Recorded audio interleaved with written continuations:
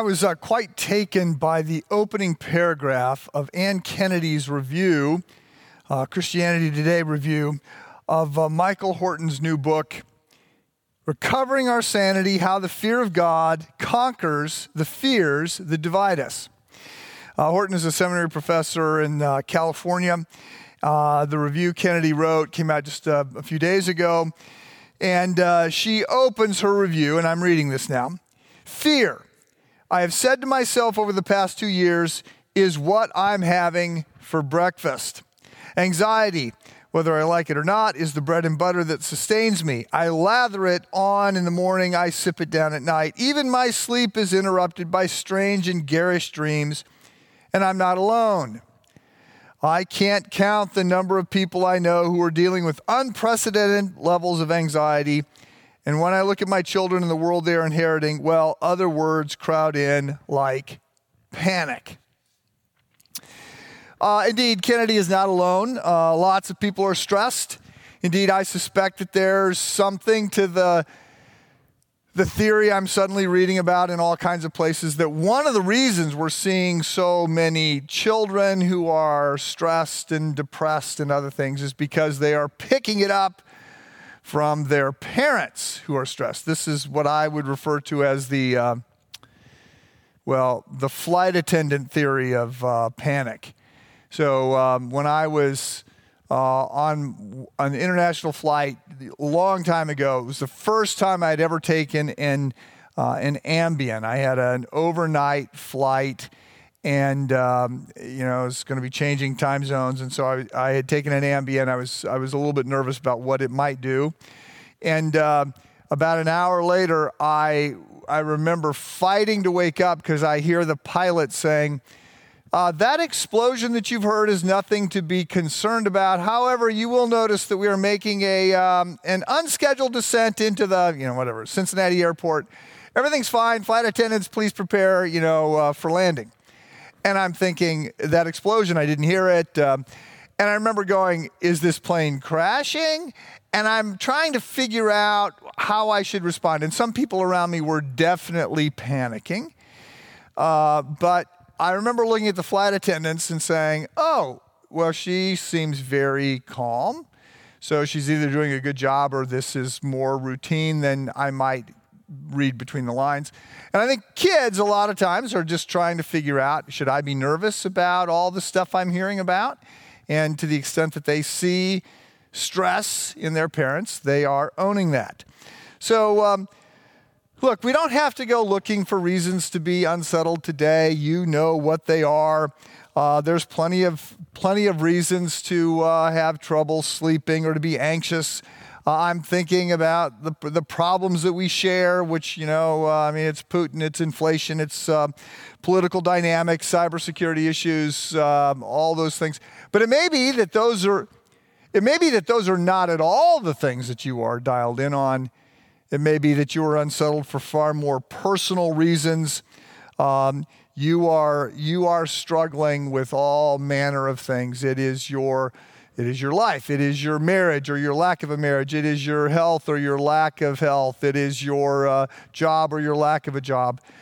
There can be all kinds of things that are going on.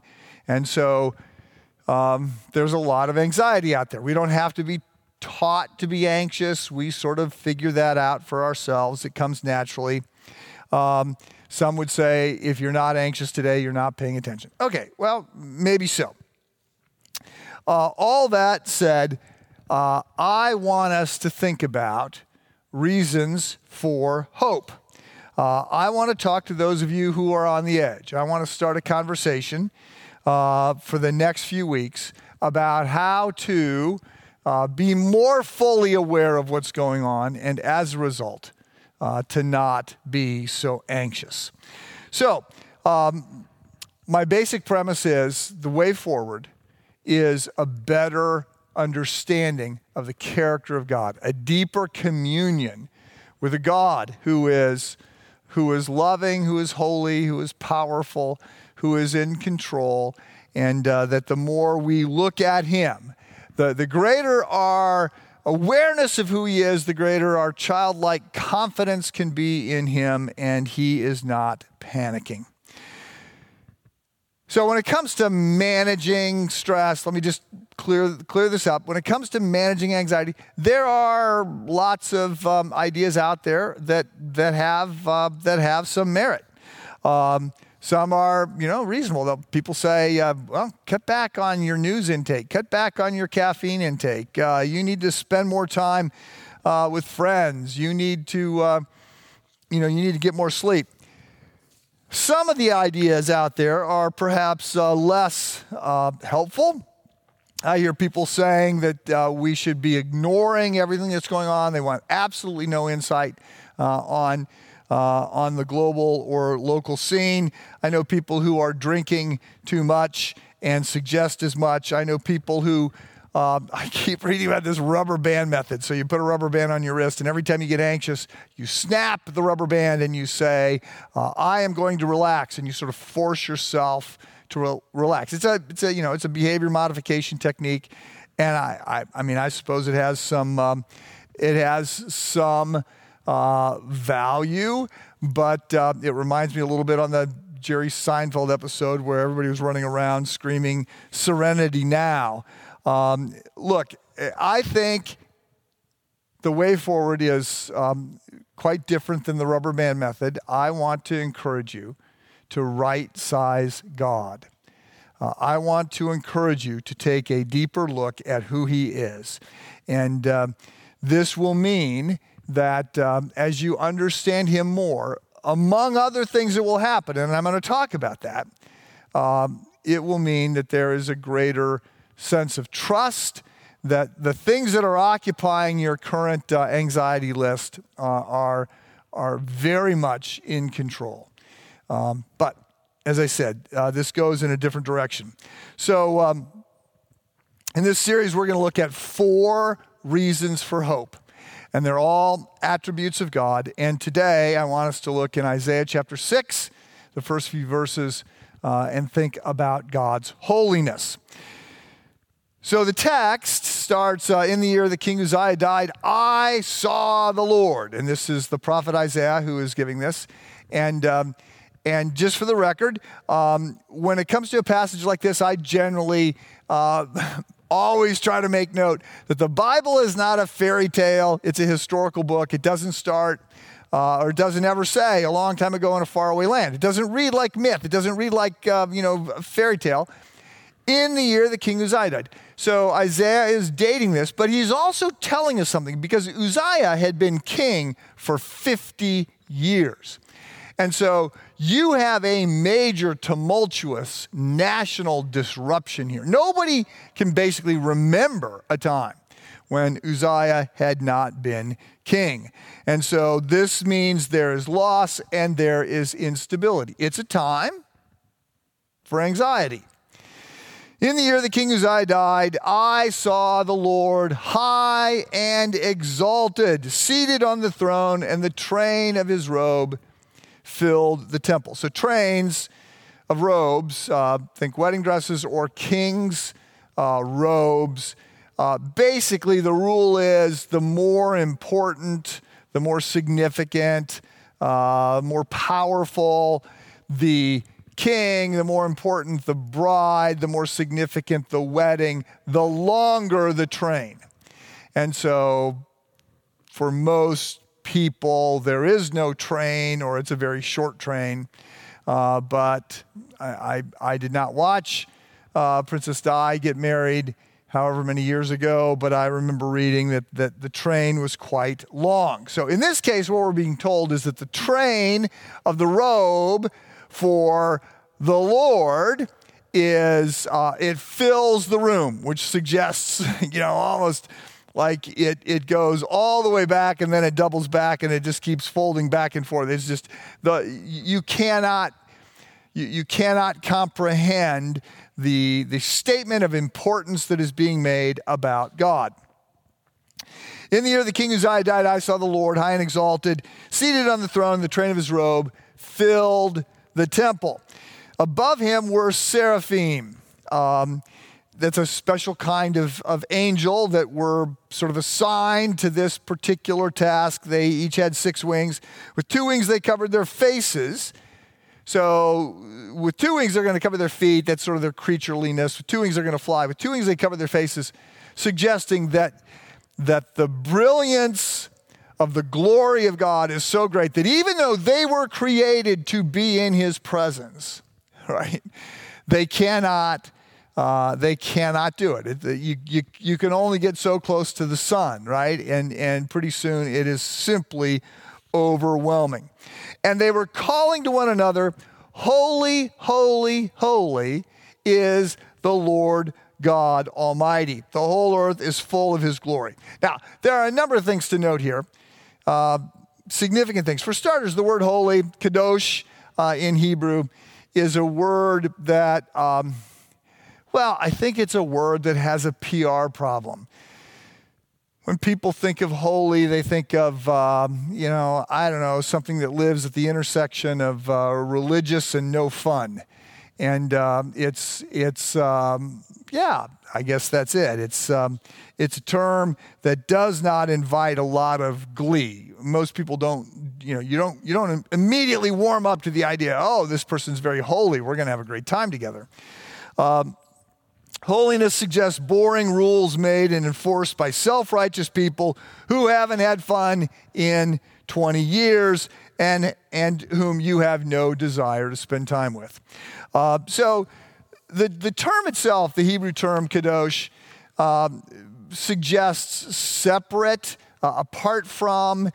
God is apart from us. He's altogether better than us. He is distanced from us in one sense. That's not all that. It's not all that helpful. But keep going with me. So another thing to realize here is that the word is repeated, and as I've noted in various times, in Hebrew and Greek, this is not exclusively true, but they don't do a lot with adverbs and adjectives. They tend to just repeat the word in order to emphasize the point. This is why you get Jesus saying, or the gospel sometimes quoting Jesus as saying, truly, truly, I say to you. It's not very truly, I say to you, because the word in the Greek, it's just the 2 word truly, the words true, true, I say to you. R.C. Sproul, I heard his sermon on this 35 years ago on this passage, and it gripped me. His book, The Holiness of God, is very much worth reading, and he has a chapter on Isaiah 6. And in that chapter, he makes reference to I think it's Genesis 14, where there are these kings, and on the backside of a battle, they're fleeing, and they fall into these pits. And Sproul just noted all the different ways that these pits got translated. Some said that they were deep pits. Some said that they were tar pits. Some said that they were great pits. All these very different descriptions. And so the question is, well, what kind of pits are they? Why does somebody say tar pit, somebody say great pit, somebody say deep pit? Well, he said the reason is because the Hebrew, it just says they fell into pits. So they wanted to emphasize, there are pits, and then there are pits. And this was a particularly pity pit. So words get repeated. Now, there's almost no time. Lots of words get repeated twice. Almost no words get repeated 3 times. You do, curiously, have the numeral 6 repeated 3 times. So 7 is the number of perfection. 6 is sort of the number of imperfection. It's glaring in the fact that it's not perfect. And so when you take the numeral 6 and you repeat it 3 times, 666, you have the epitome of imperfection. You have this horrendous mark of the beast. Now,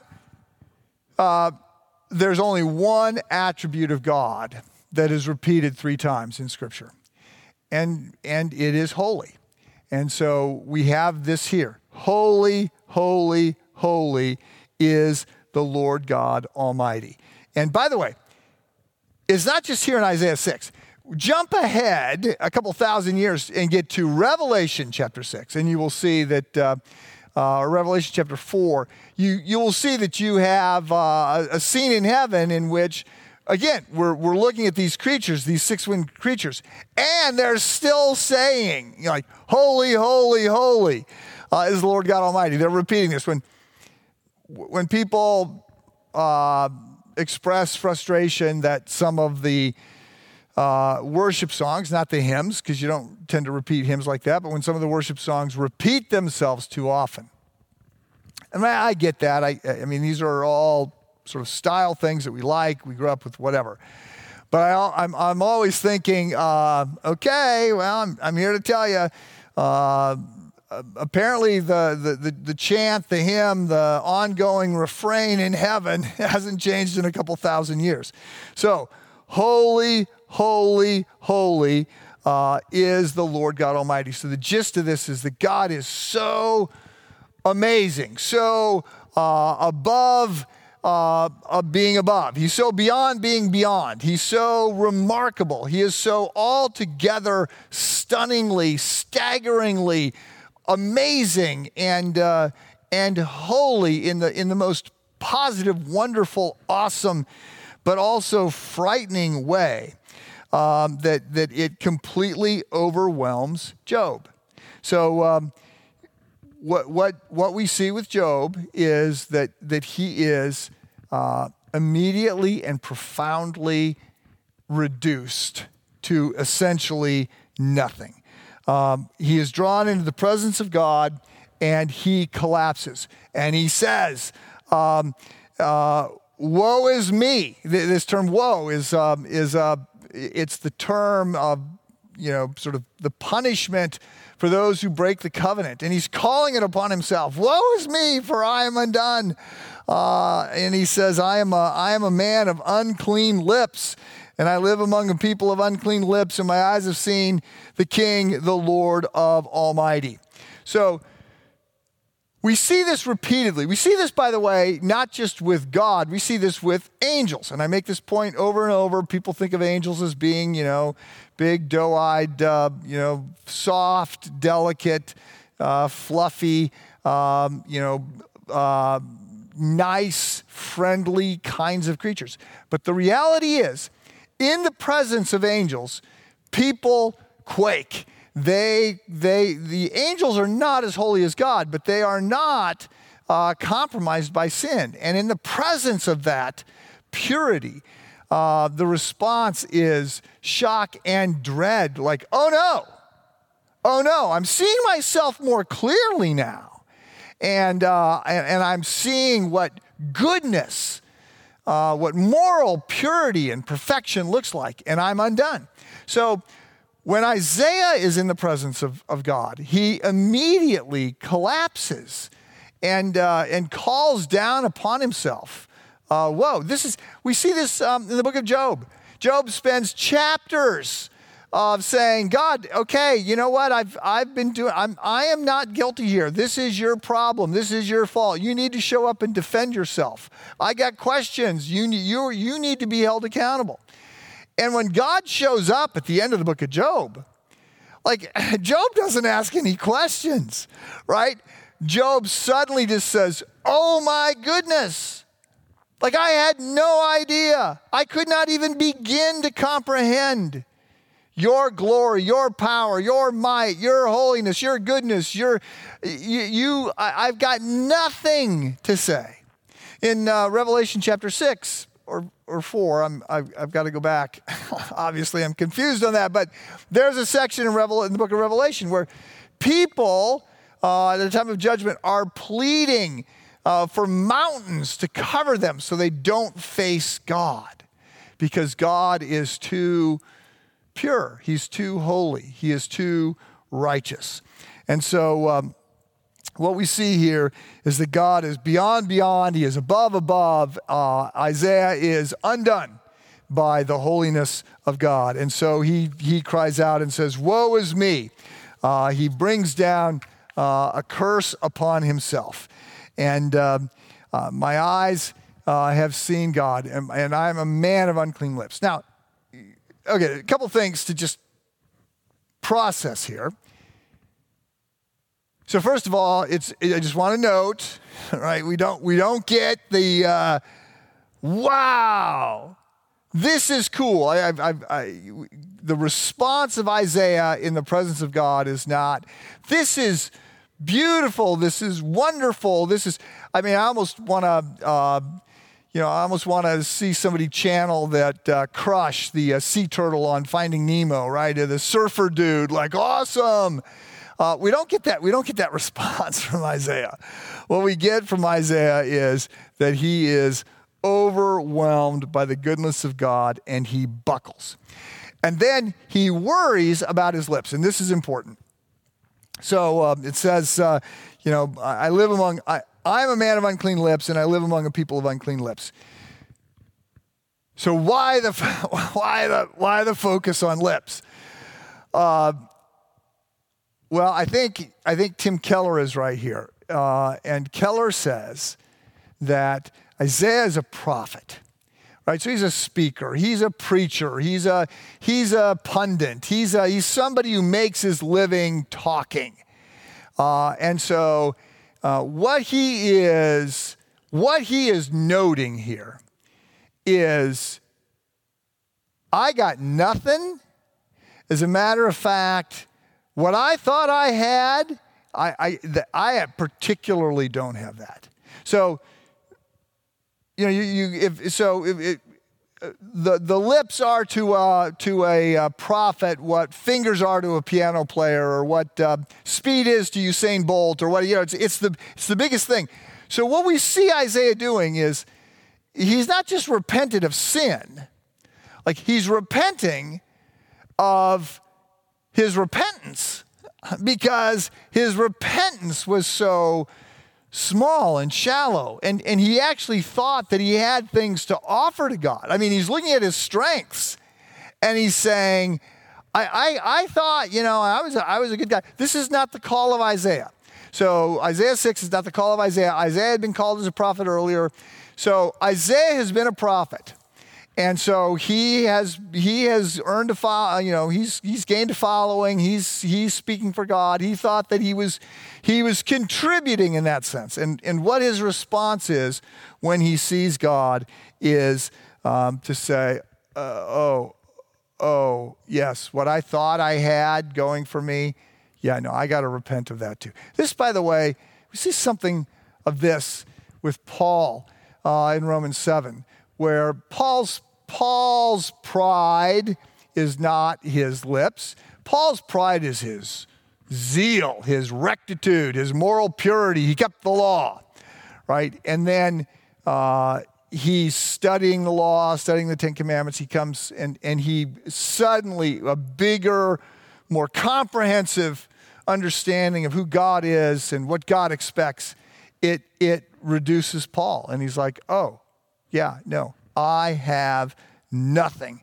He is completely reduced to nothing. So in a sermon on Jeremiah chapter 6, George Whitefield, who was one of the architects of the Great Awakening, he was a contemporary of John and Charles Wesley, member of the Holiness Club in Oxford. Then he comes to the U.S. preaching, tour, Jonathan Edwards, all this stuff. Whitefield reflects on this passage in Jeremiah. He preaches a sermon on Jeremiah 6, in which this is the statement, peace, peace, they say, but there is no peace. And in response to this, Whitefield says, when a soul first gets a sight of God, he says, I will reform. I will be mighty good. And attempts to sort of go forward under their own righteousness, if for no other reason to hide their nakedness, because there's some awareness with this initial glimpse of God that they need to raise their game. But Whitfield writes, when a soul gets a full view of God, it realizes it never has and never will love God as he deserves to be loved with all the heart, soul, mind, and strength. That even his best deeds, defiled and full of self-centeredness as they are, that God will condemn, and that your best prayers you will ever set up, that your repentance needs to be repented of, and that all your righteousness is just a filthy rag, and that God must send them and you away if you bring them into him in order to recommend you to his favor. Therefore, only before the face of God, says Whitfield, only a sight of God's full holiness can bring you out of your self-righteousness, which is always the last idol taken out of your heart. Until you see it for what it is, you will not trust in Christ. You may turn to him for help. You may make him your example, but you will not trust in him as Savior until you've repented of your righteousness.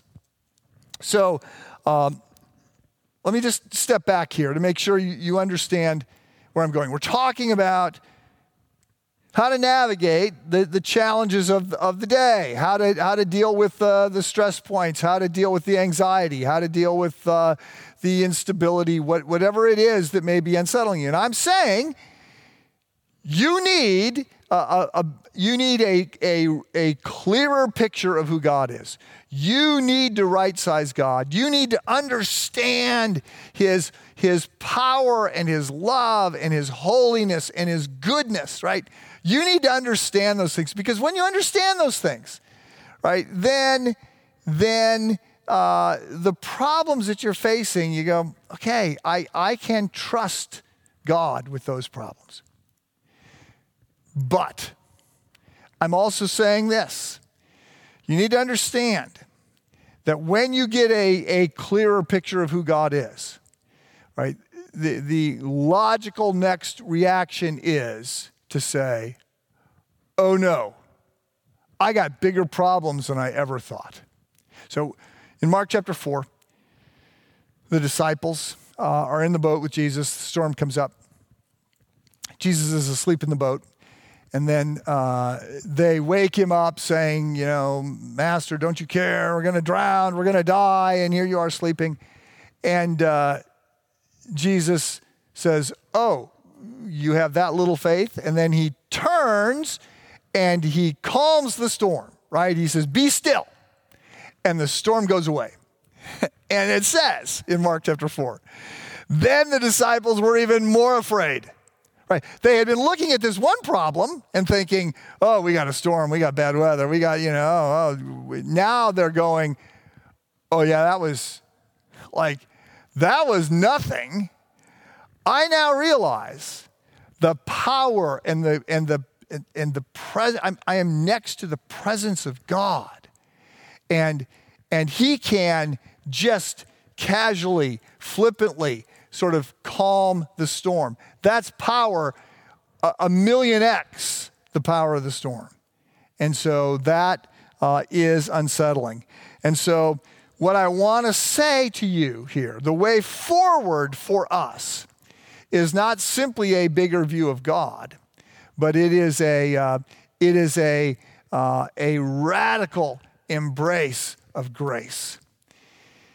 So Martin Lloyd-Jones has this illustration, and he says if you see somebody and they say, hey, I stopped by your house and you weren't there, and I took care of one of your bills for you, like I paid one of your debts, you don't really know how to respond, because you were there and the postman was dropping something off and there was 5 cents postage due. And you paid the 5 cents, or you stopped by and you paid down my mortgage, or you stopped by and there was the guy from the mafia who was going to rub me out because I owe $70,000 to the mob, and you took care of it.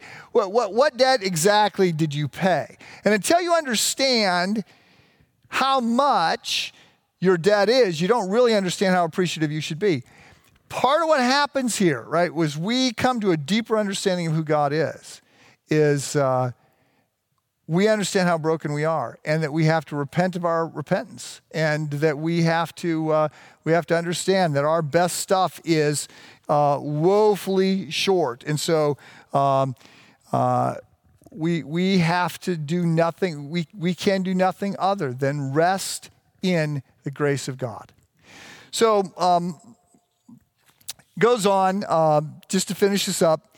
The passage goes on, verse 6, so Isaiah chapter 6, verse 6. Then one of the seraphim flew to me with a live coal in his hand, which he had taken with tongs from the altar. With it he touched my mouth and said, see, this has touched your lips. Your guilt is taken away. Your sin is atoned for. So we have an altar here in heaven. Isaiah is being, the atoning work of Christ is taking away his sin.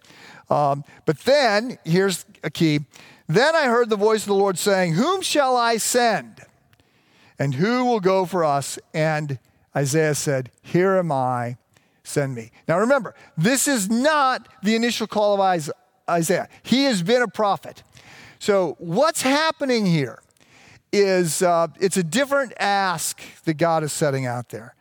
And it comes on the other side of Isaiah, realizing who God is and realizing who he is and realizing how broken he personally is, but that he is loved in spite of it. How much of a failure he is. How wrongly he had understood the situation. How wrongly he had downsized his own sin. How wrongly he had downsized God's goodness and holiness. How he had gotten all these things right. But yet God, in spite of all the things that Isaiah was getting wrong, God had loved him. And so now God is asking, and he says, I need somebody to take this assignment. And it's going to be hard. And you're going to spend the rest of your life preaching to people who are not going to listen and calling people to obey that are not going to obey. And you're going to look like you're a complete failure. You're going to have no signs of success. I need somebody that's going to go do this job. And Isaiah, now that he is seeing things differently, right? He's understanding problems differently in light of who God is. Isaiah says, oh, I'm in. Here am I, send me. So, men and women, look, we need to right-size God. The things that can obsess us, upset us, overwhelm us, keep us up at night, the things that can be leading you to be unsettled, to drink too much, to be mad, to be anxious. Those are not the right things. And we need to see God more fully, and we need to see ourselves more fully. And that leads to a different orientation. And it's one in which we are downsized, and our problems are downsized, but we understand the need to humbly but righteously try to live before a holy God. So I'm going to pray for us, and then we're going to sing the great hymn, Holy, Holy, Holy, which does celebrate, the only one attribute of God that gets elevated to this third power, and it is celebrated in this hymn. So let me pray. Lord God, I pray for myself as I pray for others that we would gain a bigger, clearer, more accurate picture of who you are. I pray, Father, as I ask for that, I ask that as you flood us with your holiness, you would flood us with an awareness of your grace. And may we right-size the world. May we right-size our problems by right-sizing you. Help us to rightly order our loves and to rightly order our fears. And we pray all this in the name of Jesus, our Savior. Amen.